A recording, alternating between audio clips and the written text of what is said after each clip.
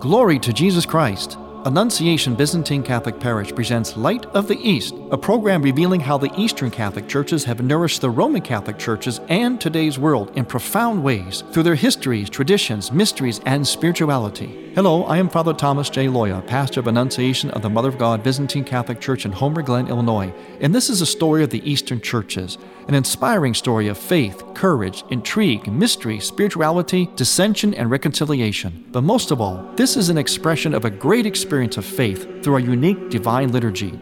Join with me now as we look toward the Light of the East. Light of the East is also supported by Eastern Christian Publications, where you can find the prayers of the Catholic Byzantine Daily Office at ecpubs.com, and by easternchristianmedia.com, a broadband network for you to learn more about the Eastern Catholic churches. That's easternchristianpublications.com. Christ is born. Glorify Him. Welcome to Light of the East. I am Father Thomas Loya, your host. We are still within the Christmas post-festive in the Byzantine liturgical calendar. It's part of where we get this idea, and of course the Christmas song, 12 Days of Christmas. It's all part of that wonderful bell curve I always talk about here on this program, that rhythm where it's a rising action, the climactic moment, which would be the birth of Christ itself, the actual event, and then the fallout in a good way, the falling action, what comes from that. The sort of descending action in which we actually live out the effects, the reality of the event. And that's what we're in now. So it's called the post-festive. And that post-festive goes to the end of the year, December 31st. Speaking of the end of the year, this is the final program of Light of the East for this year of 2019. And I want to just say a word of thanks for being with us for yet another year. Especially our thanks to our wonderful engineer and producer, Armin Chabatari. And hopefully God will grant us another fruitful year of spreading the message of unity in the church through especially the gifts of the Eastern lung of the church. The gifts of both lungs of the church, of course, as always, we talk about that here, but primarily the gifts of the Eastern lung of the church. So again, I thank everyone for another wonderful year here at Light of the East, and hopefully God will grant us another blessed year, at least another one, as we go into the year 2020. Boy, that sounds strange, doesn't it? I remember as a kid, remember that book 1984? That was supposed to be some real space age type futuristic book. Well, here we are talking about the year 2020. Incredible. But praise God, we are here still together on this earth in which He has come upon, infused Himself into miraculously in this divine condescension, this incarnation, this Christmas event. On this day in the liturgical calendar of the Byzantine Church, two things are happening this particular year. First of all, it is the Sunday after Christmas, Sunday after the actual birth. And on that Sunday in our liturgical calendar, we celebrate and observe Joseph, the foster father of Christ, King David, Jesus' ancestor, and James, cousin of the Lord, or sometimes referred to as a brother of the Lord. Now, it's interesting that word brother of the Lord. In many Eastern churches, they consider that word brother to be just what it means, only more like a half-brother.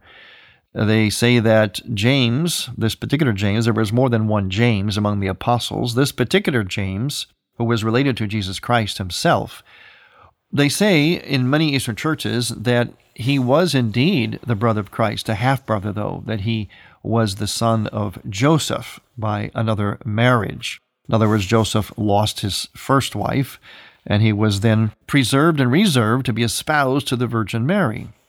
Others will say, and that's the dominant teaching, is that this word brother of the Lord actually means cousin. In other words, it's a word that from the Semitic language is very difficult to translate exactly. they tended to refer to close cousins or friends even as brothers. Sometimes we do that too, but in the Semitic language, it carried a little more weight. So the prevailing teaching is that this cousin of the Lord, brother of the Lord, James, is in fact a cousin of Jesus Christ, although some Eastern churches would disagree.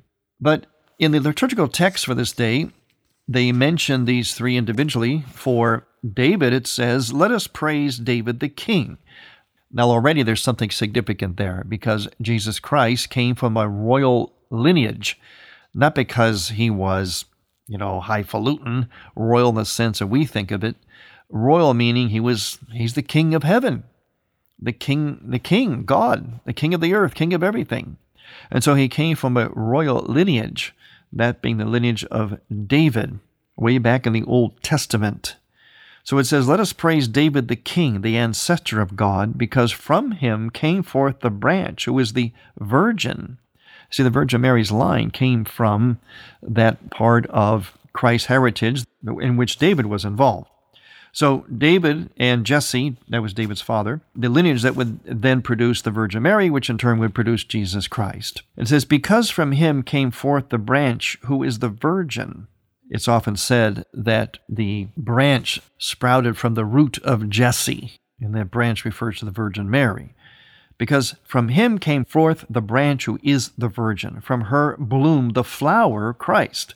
So you see, it's root, branch, and flower. Christ, who summoned Adam and Eve from corruption. He is compassionate towards all. Now, for Joseph, it says this.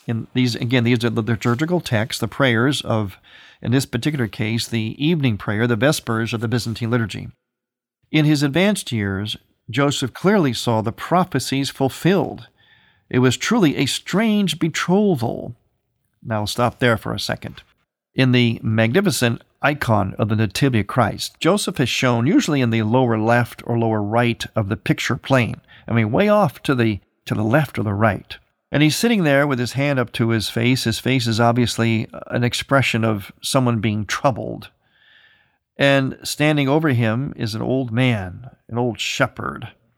And that shepherd symbolizes, most of the time, it symbolizes the devil trying to have Joseph doubt this incredible mystery that he can hardly comprehend. Remember, and even in the scripture it says, Joseph was thinking about reporting his wife because he thought that she committed adultery, because he couldn't figure out how in the world could she be with child, although he had no relations with her. But he did figure it out. He's obviously a righteous man, so he wouldn't have doubted too long. But he was a finite creature, so he would struggle with this, and in him we see our own struggle. We see in Joseph the struggle, the symbol of how we sometimes have to struggle with trusting God and understanding his ways, and we don't understand them. We don't always like them. Joseph didn't understand it at first either, and it was difficult on him. Imagine the shame. This was this wonderful virgin woman that remained a virgin while she was married to Joseph, and yet she's pregnant. He's trying to imagine that. So Joseph, being a righteous man, of course, and with the help of the Holy Spirit, he comes to that realization that it was through the Holy Spirit and that everything is all right, good and holy. But he symbolizes for us, as depicted in the icons and in the scripture and in this liturgical text, that struggle to accept, understand God's will, something that we all struggle with. So it says, "It was truly a strange betrothal, and he received a revelation from the angels who cried out, 'Glory to God who set down peace upon the world.'"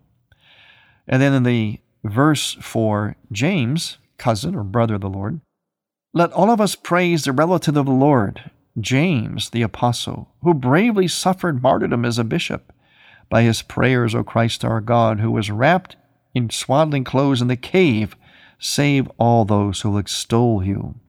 So James represents that martyrdom that all Christians will have to suffer in one way or the other. It starts with our baptism.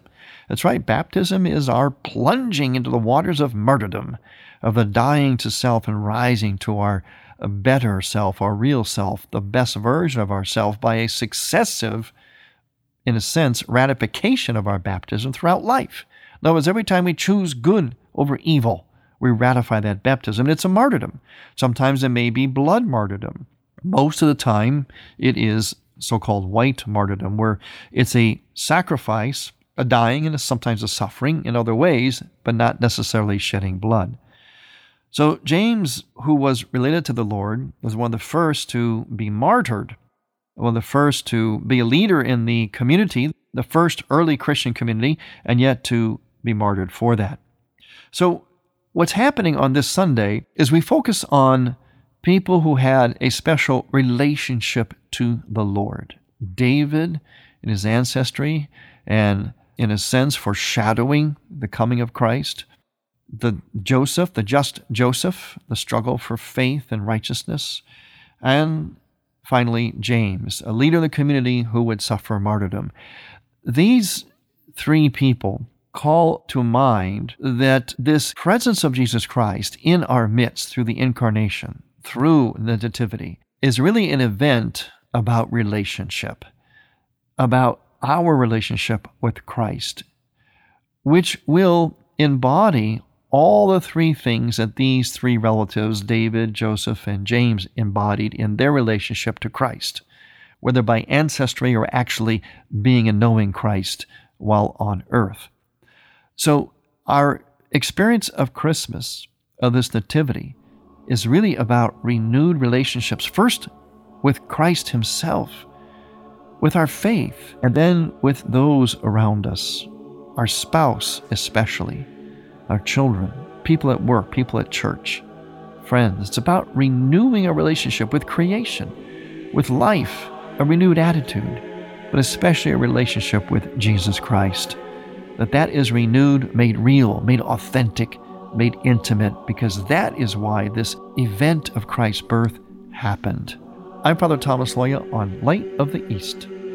Light of the East mission is Christianity's reunion, and to tell the story of the Eastern lung of the Catholic Church, we need your support.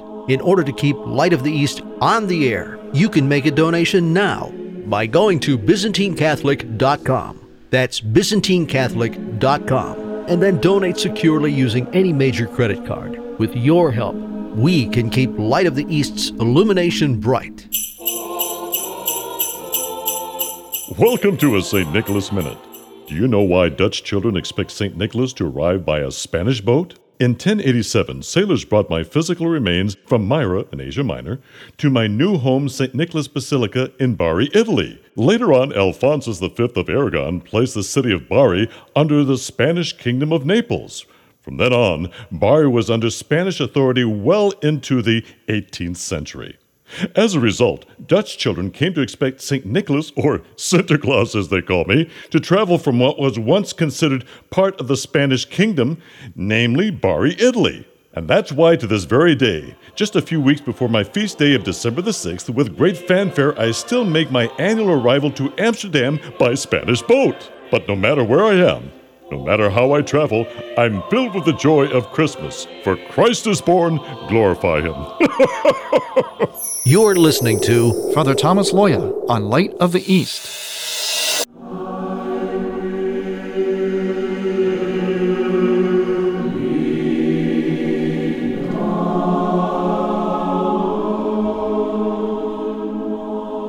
Welcome back to Light of the East. And again, I say to Christ is born. And of course, you say back to me, that's right, glorify him. We are in the post-festive of the great feast of the Nativity. It's actually a whole time of manifestation, of incarnation.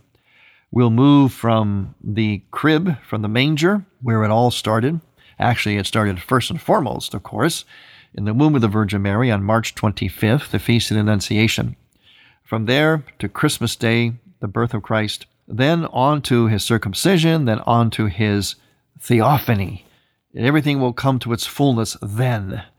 And before we know it, then we'll go into the season of Lent, where we'll celebrate and move into that time of his death and resurrection.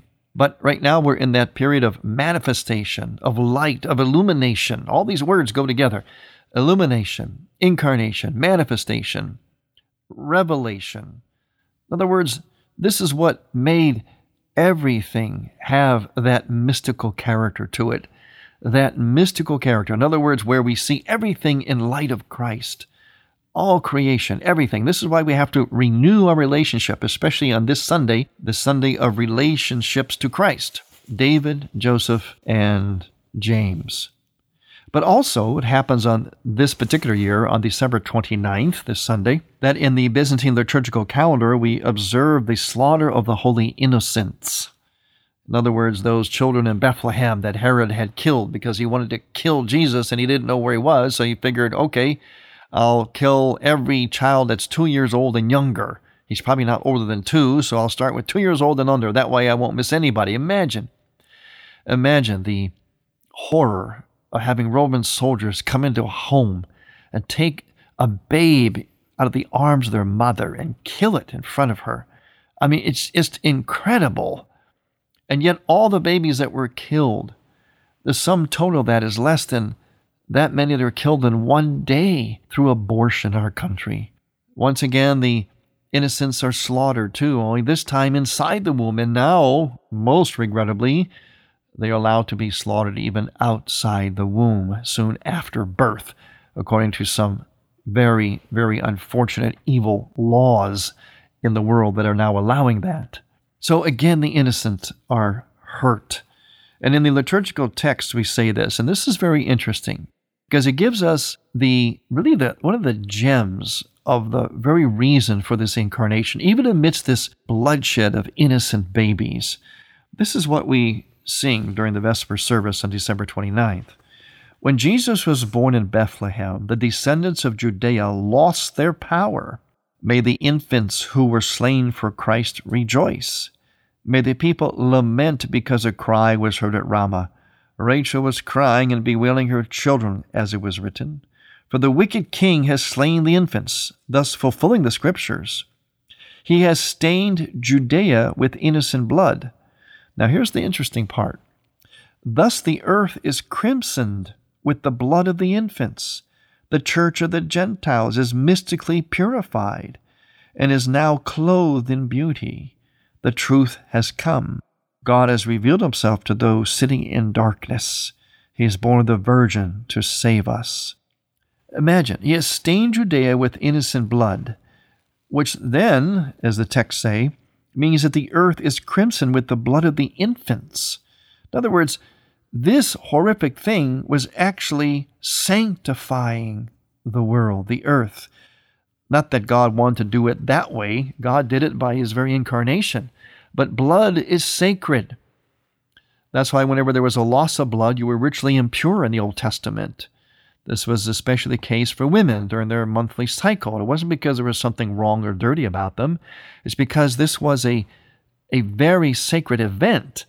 It was a loss of life, and there had to be a re-entry into life. So they had to stay back from the temple and go through certain rituals of re-entrance, reintegration, because of the loss of blood.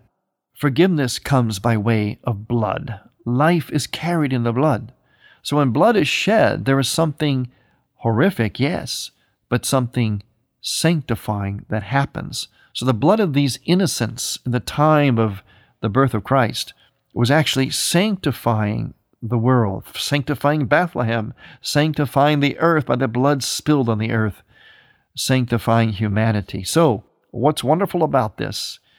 Not the event itself, but what God does, the miracle of the incarnation. The wonderful thing about that is that it can take something horrific and it turns into something sanctifying.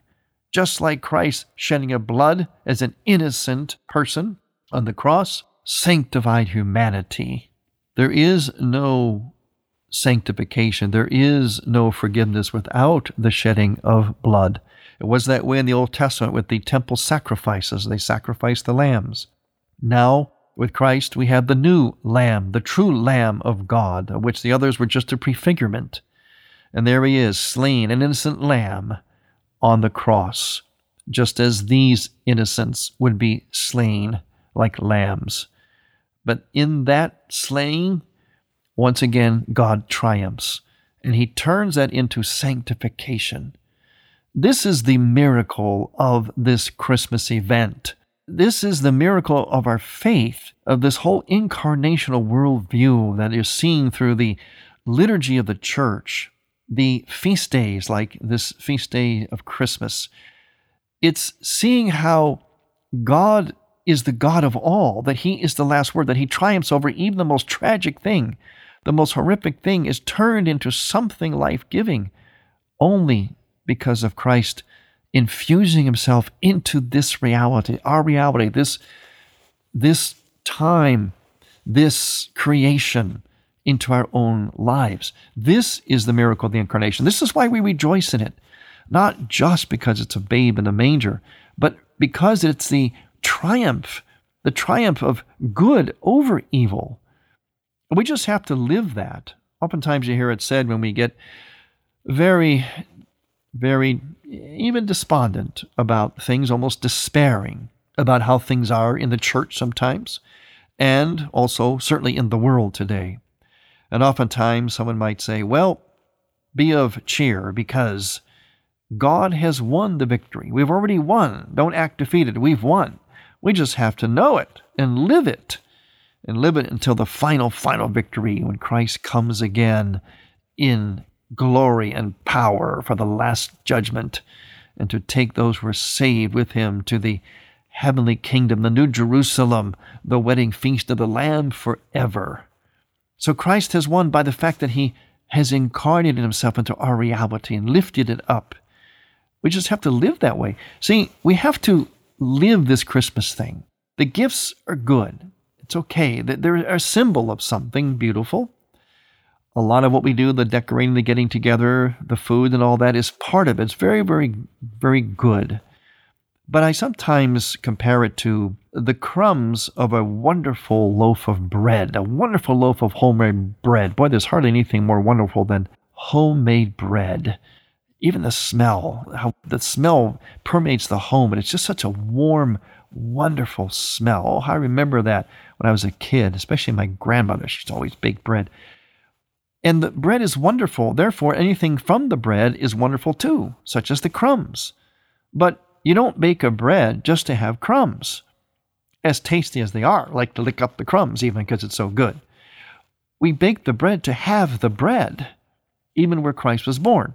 The city of Bethlehem means the house of bread. Isn't that providential? See, everything was all planned out by God to the last detail, because Jesus Christ would be the bread of life, and He would institute the Eucharist, make Himself physically present to us through the bread of the Eucharist.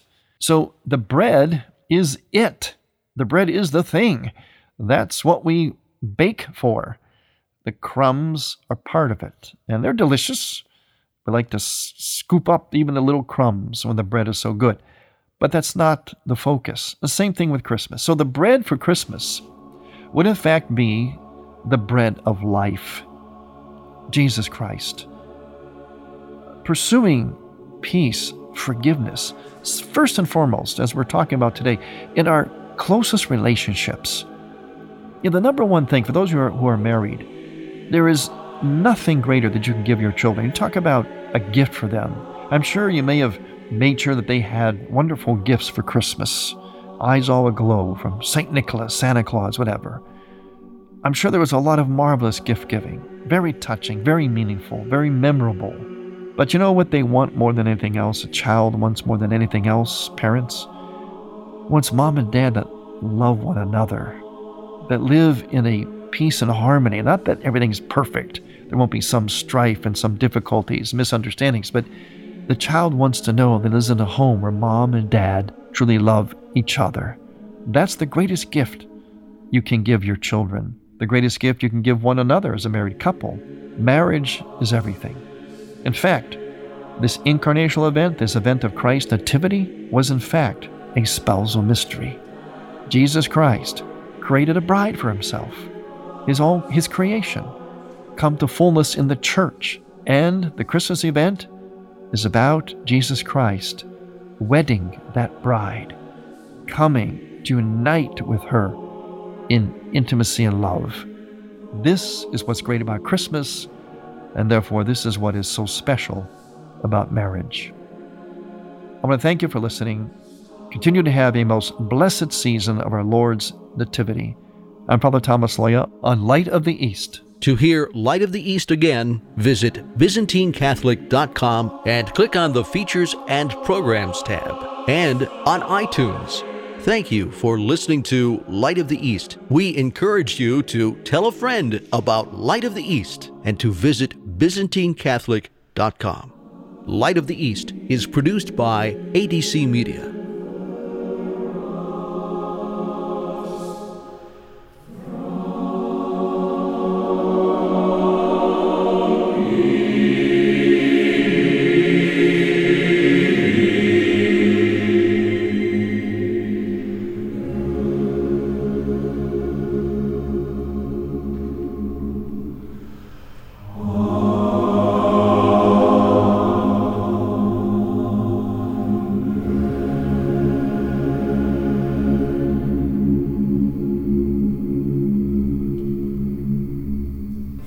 Check out EWTN's official YouTube channel. Just follow the link on our homepage at EWTN.com or go to YouTube.com/EWTN. Watch EWTN's live shows or today's homily from the Daily Mass. Click the upload button to see our most recent clips. You can also find all of EWTN YouTube content by clicking the playlist button. It's all on the official EWTN YouTube channel at YouTube.com/EWTN. Visit today.